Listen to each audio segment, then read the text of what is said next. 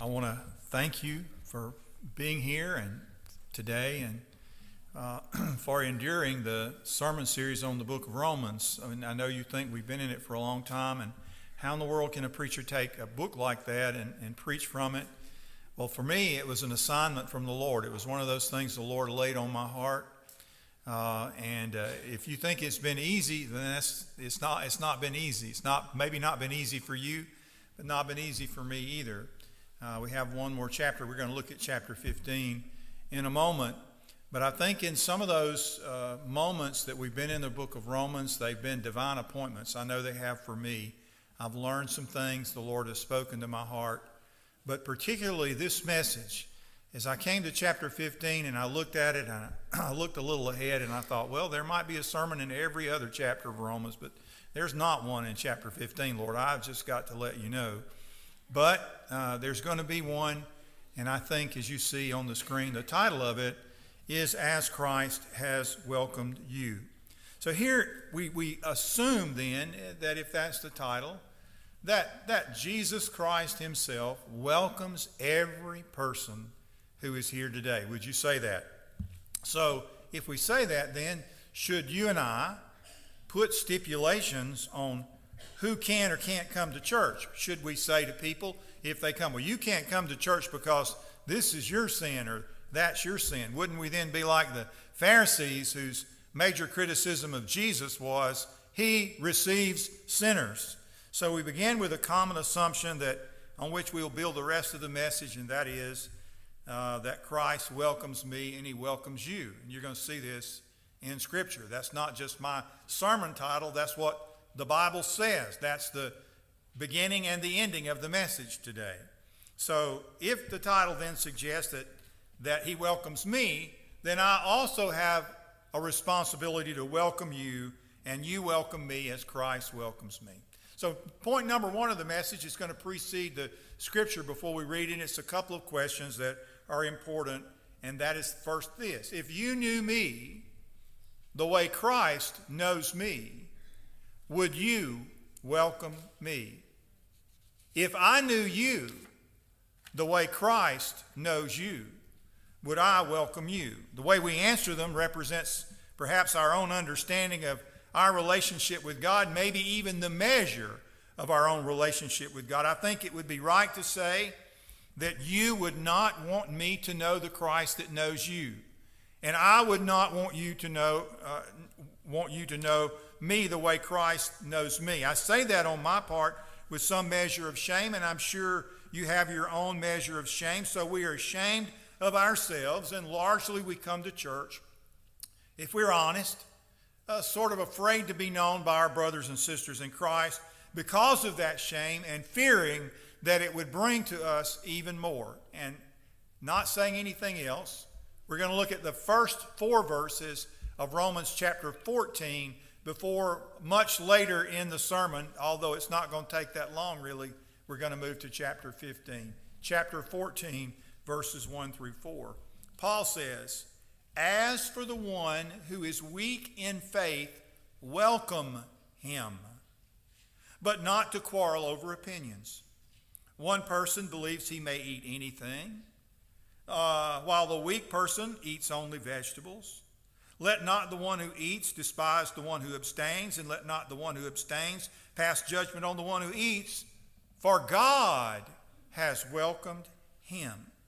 Who are you to pass judgment on the servant of another? It is before his own master that he stands or falls, and he will be upheld, because the Lord is able to make him stand." So you see here that Paul is saying, in the church, we have people who are at various stages of spiritual maturity. Some are stronger, some are weaker. Whatever background, whatever our present spiritual condition, we are to model Christ by welcoming our brother. We also see that it clearly says of our brother or sister that each of them has already received a welcome from God. Now, the word welcome in chapter 14 and verse 3 means more than what we were doing here earlier, reaching out our hand and shaking somebody else's hand and saying to them that we're glad to see them. In fact, this word means to accept them.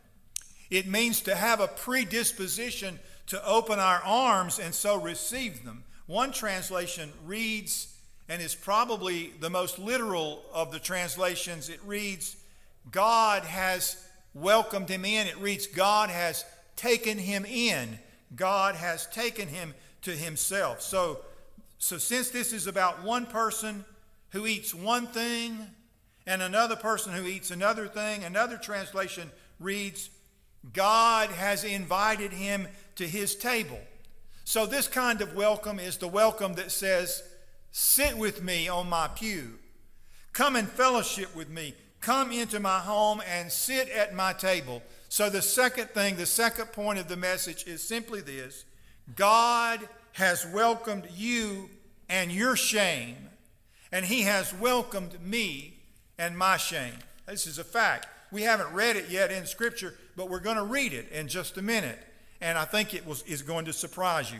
He welcomes me, knowing all about me, and he welcomes you, listen, knowing even your deepest, darkest secret.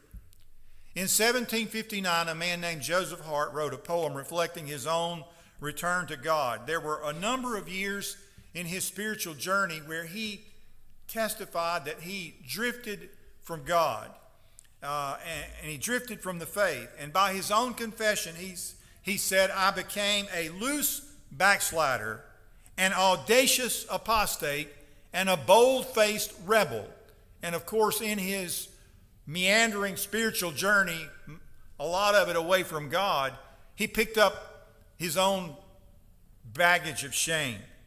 But in 1757, at the age of 45, he experienced a spiritual awakening after attending a service at a Moravian chapel in London.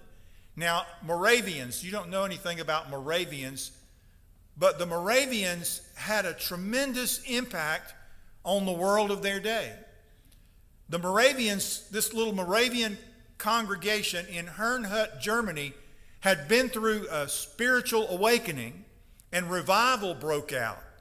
And they established a 24-hour prayer meeting that lasted for 100 years. They impacted men like George Whitefield, John and Charles Wesley. The Wesleys, of course, were the founders of the Methodist Church. There would be no Methodist Church here today had it not been for the Moravians. The Moravians, in their chapel service, impacted the life of Joseph Hart. And he came back to God, and in 1759, he wrote this song. It's just one of many, or this poem. It reads, Come ye sinners, poor and needy, weak and wounded, sick and sore, Jesus ready stands to save you, full of pity, love, and power. Come ye thirsty, come and welcome. God's free bounty glorify, true belief and true repentance, every grace that brings you nigh. Let not conscience make you linger, nor of fitness fondly dream. All the fitness he requireth is to feel your need of him. Come ye weary, heavy laden, lost and ruined by the fall. If you tarry till you're better, you will never come at all. So he says, I will rise and go to Jesus. He will embrace me in his arms, in the arms of my dear Savior. Oh, there are 10,000 charms.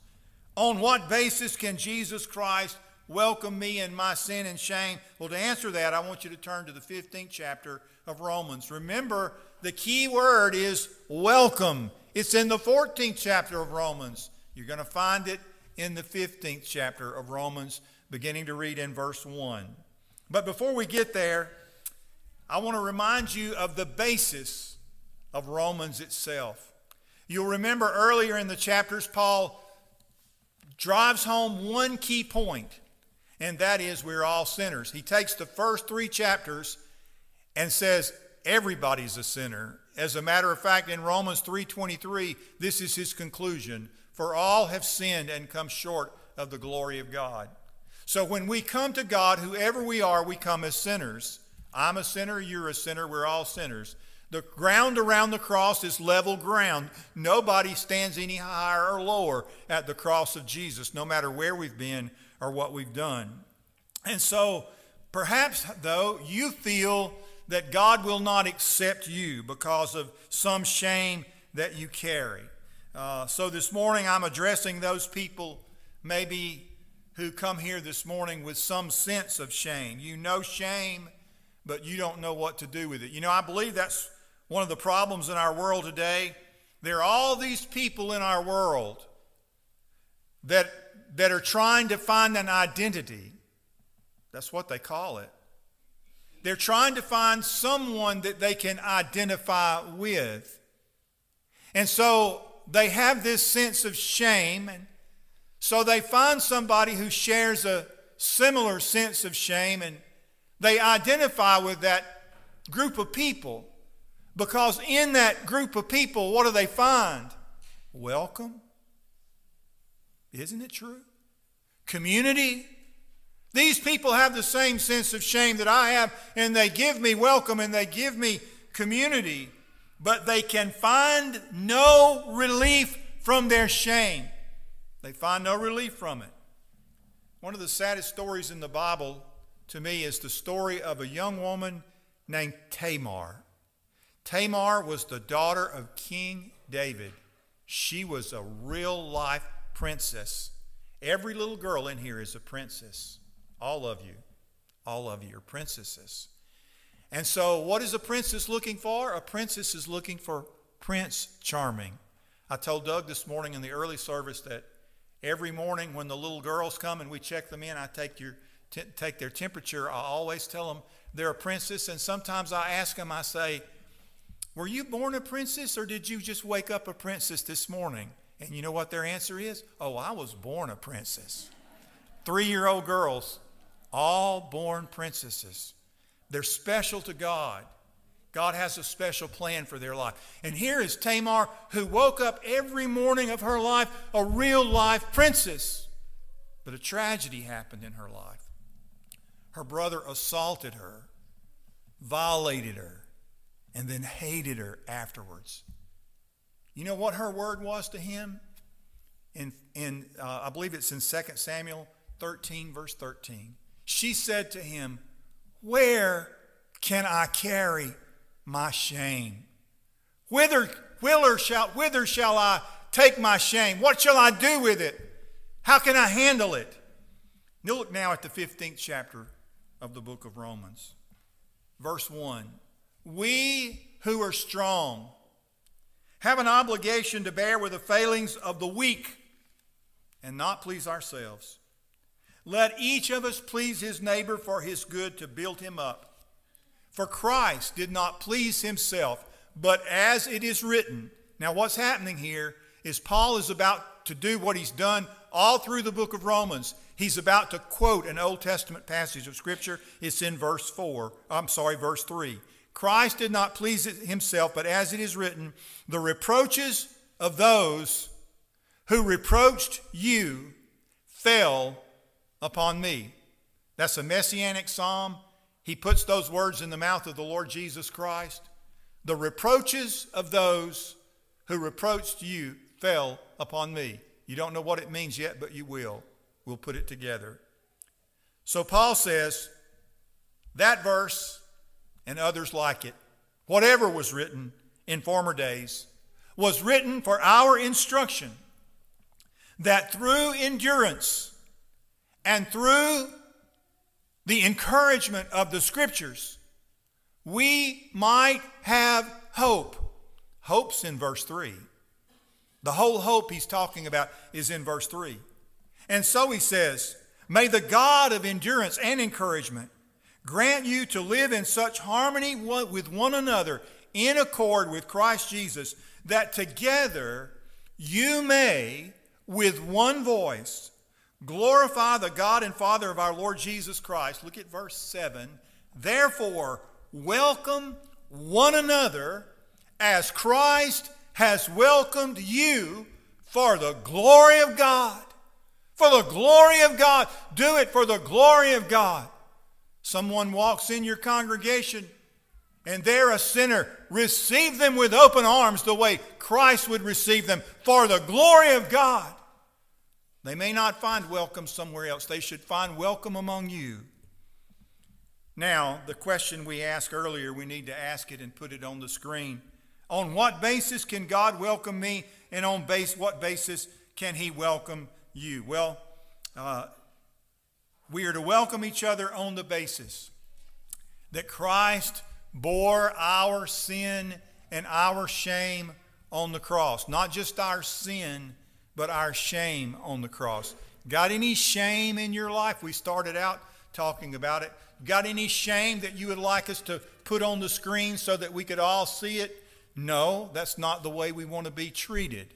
And that's not the way God treats us. In 2009, personal story, we discovered that our youngest daughter was pregnant and unmarried. She tried to hide it from us. She tried to hide it from us because she was embarrassed and ashamed. And when we found out, we were certainly hurt, as any parent would be. But she found love and acceptance in her daddy's home, just like Tamar found love and acceptance in David's home. And the Bible says that Tamar lived in her daddy's home the rest of her life. But she lived as an outcast. She was no longer a princess.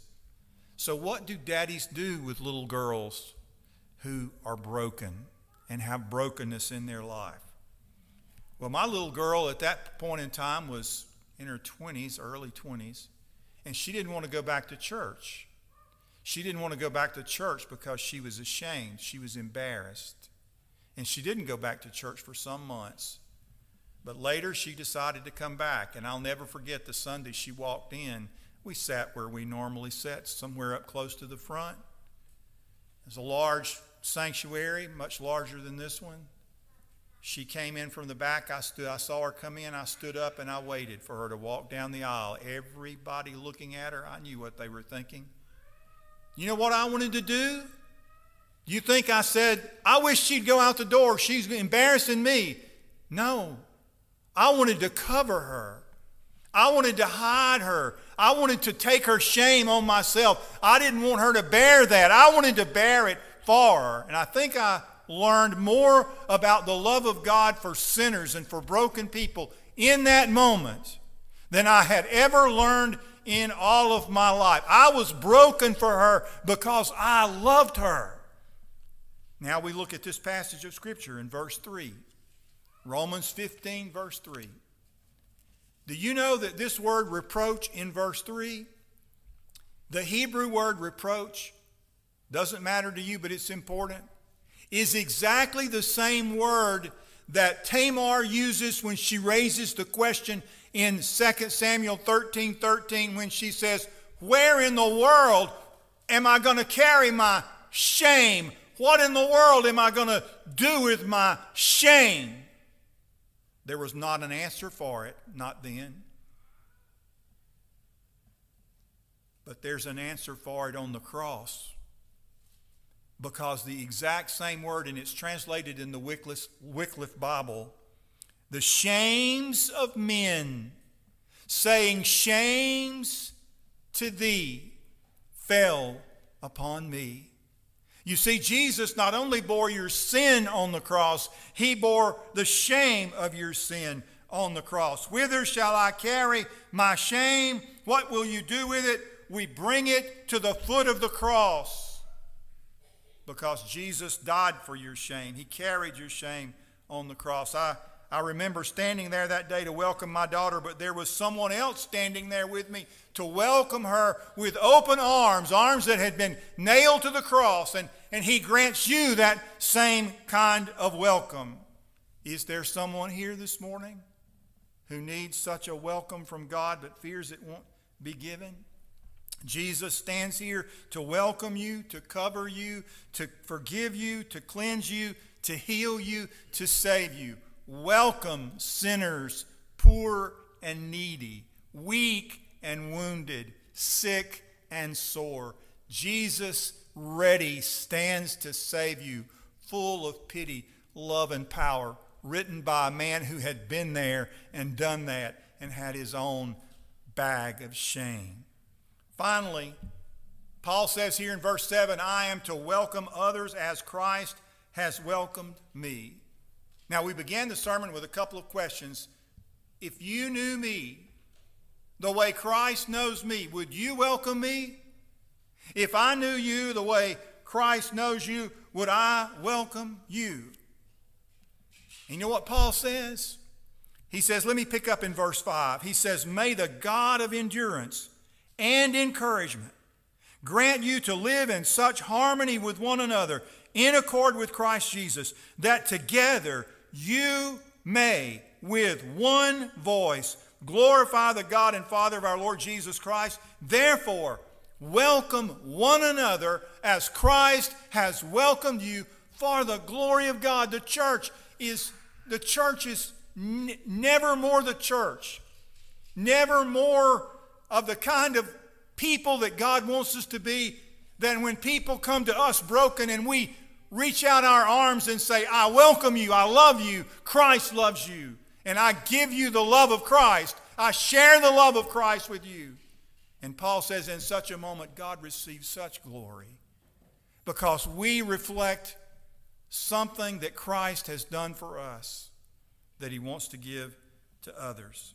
The witness of the church is never stronger than when the church receives sinners, welcomes sinners with their sin and their shame, and reflects that same welcome that the Lord Jesus has given me in my shame and you in yours. Where can we carry our shame? To the foot of the cross. At the cross, where I first saw the light, and the burden of my heart rolled away. Let's pray.